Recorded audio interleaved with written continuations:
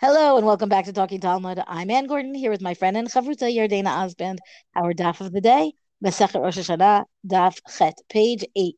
So page 8 surprised me in that I found myself really intrigued by the Maser Behema. Maser Behema is the tithing of the animals that, that a certain amount of each flock is going to be given to the Beit HaMikdash.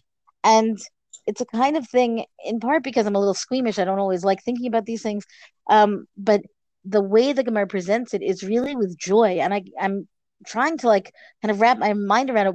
What must it have been like as a shepherd to then, or a shepherd or any kind of farm owner, I guess, who's now going to divest himself or herself, for that matter, of X number of flocks and give them to the temple. Like what I feel like so many people today are very happy to give tzedakah, but also they wouldn't mind if they could just keep the money themselves, right?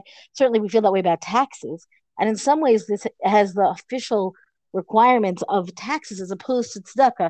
The same way that we said, what do we say that this text of um, no, the dates, right? How long you have to bring something to the Beit Hamikdash is different than if you're actually giving tzedakah to poor people, right? So this has that same feel on the way it's so official, and yet here there really is this discussion in a tone that I find to be very happy. Rabbi Elazar, Rabbi Shimon Omrim be'echad b'Tishrei. So the way we count the tithing is on the first of Tishrei, which is also Rosh Hashanah. Am Rabbi Yochanan, v'shnehem mikra echad darshu. How do we get that it should be the?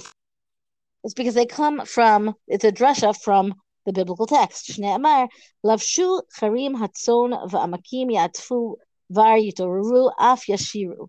So it's a verse from Psalms, meaning it's poetry to begin with, right? And the idea is, I mean, the words here are that the flocks are clothed in the meadows, the valleys are wrapped in grain. They shout for joy and they sing. So this to begin with is like this idea of this. What do we do with the flocks? And all right away we've got singing and rejoicing. Rabbi Meir Savar, Eimatai lavshu charim hatzon, bizman shamakim yatfu var. Rabbi Meir understands this verse to mean that like he's going to ask, when is it that the flocks are going to be clothed in the meadows? And this comes to be understood by the commentaries as euphemism, right? That this is really when the rams are impregnating the ewes of the flocks, right? And that's like the implication of clothing them, that one will, I don't know, cover the other, so to speak. And the idea of then is that when is this going to take place? At the time when the valleys are wrapped in the grain. What does it mean that they're wrapped in grain? They are covered in grain, meaning the it's the time when the grain is lush on the land. And when is it that the valleys are wrapped in grain? So ba'adar. So in the month of Adar, and then mitabrot ba'adar v'yoldot ba'av. The sheep here um, conceive. They conceive in Adar, and then they give birth in Av, meaning 5 months later. It's a different, I would not know the gestation of these flocks, but that's what the Gemara here says. Rosh Hashanah Shlahen Elul. So according to this rationale, as much as Rabbi Elazar and Rabbi Shimon said that Rosh Hashanah for the Maser Behema should be the first of Tishrei, then Rabbi Meir takes that same verse and looks at it differently and says, no, it has to be the first of Elul, meaning these animals are born over the course of the month of Av, because that's the 5 month gestation from the 5 months before from Adar when they were conceived, which means that you get to the first of Elul, and now you can say, this is when we're going to start counting how many animals there are and how many must be given to the Beit HaMikdash. Of course, we should note it's not so specific as a birthday, right? Human beings, I think we track our own birthdays, at least in this day and age, we track our own birthdays much more carefully. Maybe back then they didn't do that so much either. Here is, the general of all of the animals that were born this season, they get their own together. They get the same birthday. It's going to be either Rosh Chodesh Elul, according to Rabbi Meir, or Rosh Chodesh Tishrei. So then, Rabbi Elazar, Rabbi Shimon, Omrim, we have to understand how do they understand this same verse to come up with a different date for the time that the tithing is going to be counted. Eimatai lavshu charim hatzon. So when is it that the flocks are clothed in the meadows? Bisman sheyitru af yashiru. So they say it means at the time that the grain is going to shout for joy and also sing. And when is it that the stalks break out in joy? I like this image, right? As I said, there's a lot of joy in these interpretations. But Nisan, that is after Adar. This is in Nisan. Why? Mitabrot ben Nisan v'yoldot be'elul. Rather, the this position, this interpretation of the verses, the flocks get pregnant, conceive in the month of Nisan, not the month of Adar, and then they deliver, they give birth in Elul, meaning so that everything is a month off. So then Rosh Hashanah, Shlohen Tishrei, which means that the count of all the new flocks makes sense that it would be the first of Tishrei, not the first of Elul. To me, some of this is a little bit of a trick. I mean, not. I don't mean that the Gemara is trying to trick us, but like theoretically, what we should be able to do is go out and look at the fields and look at the flocks and say, not how is, not what do we say the verse means, but what month is this happening? Like as far as that goes, it should be something practical, right? Like I don't know. Farmers would know. Except the only thing I could think then was that maybe we're talking about things like leap years and so on, that things really do fluctuate a little bit. So which makes this whole discussion a little bit more complicated. But I just like this whole read here of like really looking at the descriptions in the psukim, and then like based on that, there's like a in tuneness with like sort of the natural world that I certainly don't experience because I'm such a city person, and how that's reflected in the psukim, and then how they figure out when the new year is. It's a very lovely reading here. Like it's a nice drasha here.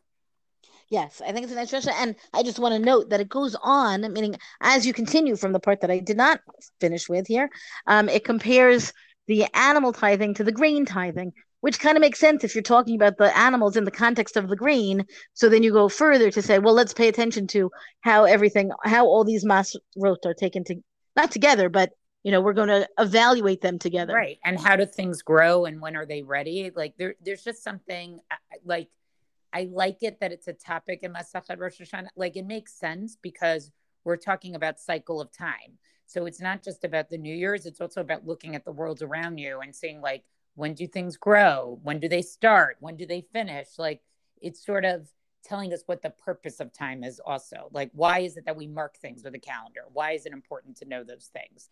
And yes, then to learn that from Psukim is really lovely. Down to really sort of our first part that I think sort of gets a little bit more to like Rosh Hashanah Torah.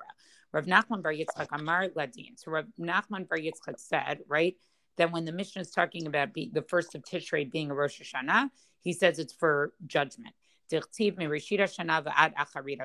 it says, and this is a pasuk from Devarim, chapter 11, verse 12, from the beginning of the year until the end of the year. So he reads this as from the beginning of the year, there's judgment. So as it will be, what will happen by the end of the year? So then the question is, how do they know that it's Tishrei? My Tishreihu, right? So the pasuk here is a pasuk from Tehillim, chapter 81, verse 4. Blow a shofar the new moon at the cover time of our festival day. This is a famous pasuk. Ezahu chad shachodesh michasebo harei omer ze Rosh Hashanah. So the question is, which is the new moon, which is covered, which is hidden? This is Rosh Hashanah. Uketiv ki chok l'Yisrael hu mishpat le'elokei Yaakov. And then later on, the next pasuk there says, for this is a statute for Israel, a judgment, right, for the day of Jacob. So it implies that the month that has a covered moon is a day of judgment. Now, what does it mean by that has a covered moon? Unlike the other Chadashim, where there's sort of this whole process, which we'll learn more about, where you sort of have to see the new moon and then you declare it, right? Rosh Hashanah, the first of Tishrei, can be declared, right, without there being a new moon that is seen yet. And we'll talk about that later and exactly how that works. But that's something that's particular to Tishrei. And then it goes on to say, Tanu Rabbanan, Ki chok l'Yisrael hu mishpat le'elokei Yaakov, right? So it quotes this pasuk again and gives another teaching on Milamech ein bein Beit Din shel mala nichnasin ladin ela im kem kidshu Beit Din shel mata at chodesh. So this is sort of tells us the power of Rosh Chodesh. Again, something that we're going to learn about more later, right?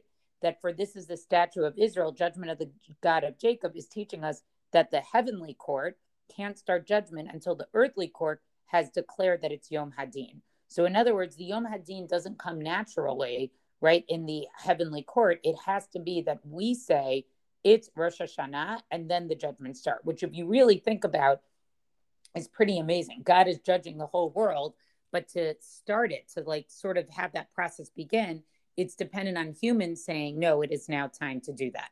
And then they give another also about what Tanya Ida, Ki Chok L'Yisrael Hu, Ainli Ela L'Yisrael, Hu Mata Olam Minayin, right? Which is asking like, okay, you're saying it's a Chok L'Yisrael, but what about the Umot HaOlam, right? It doesn't mention, you just said that it's for everybody. It's a new year for everybody, but this pasuk seems to say it's only for Jews. Talmud Lamar Mishpat Lo Elokei Yaakov Im Kein Ma Talmud Lamar Ki Chok L'Yisrael Milamed Yisrael Nichnasin Tchila Ladin, right? So how do we get it? That it's a judgment for the God of Jacob, meaning the God of Jacob, meaning the God who rules the whole world. So that's how we say it's a judgment for the whole world. So then it says, okay, but then why does it say Chok L'Yisrael? Because it says that the Jewish people, they are actually judged first. So I just like this passage. I think there's a lot of nice little Rosh Hashanah, Torah here. And also just pay attention to that thing about the Rosh Chodesh, that it is a covered moon. And I think we're going to talk about that a little bit more when we get into actual Kiddush HaChodesh. I think also it's interesting to note that the language here needs interpretation, right? Meaning it says covered. You have to figure out what does that mean, that it's hidden. It's not automatic. Even the first part, right? About the tithing. Also, we're talking about verses that are poetic and we're learning practice from them, but it's not straightforward. And I think that that's part of the way the dates of this, come into being, that the Mishnah sounds like it's oh so clear. It's not oh so clear from the Torah. Yeah, exactly. And I think, that's part of I think this is a great example of like, they know how the calendar functions, but instead of just being like, yeah, this is the calendar, this is our tradition, they really are going back to Psukim to try to see like, how does it fit in? How does the Torah describe it? What hints are there or what's explicitly there that really informs us what our calendar is like? Because it is kind of amazing that for a religion that is so based on that mitzvah of Kiddush HaChodesh, this stuff isn't super explicit. Like, how does the counting start? When do all these days line up? You know what I mean? Like, there isn't like, or like, and this is what your first month is going to be called, and this is how it starts. It's all sort of implicit. So but they still want to always attach it somehow to the Torah Shebichtav, and particularly the rest of that passage that you read, I think is a beautiful example of really using Psukim to get to your conclusion. Well, that's our DAF discussion for the day. Rank us, review us on all major podcasts. Thank you to Rabbanit Michelle Farber for hosting us on the Hadran website. Let us know what you thought about this DAF on our Talking Talmud Facebook page. And until tomorrow, go and learn.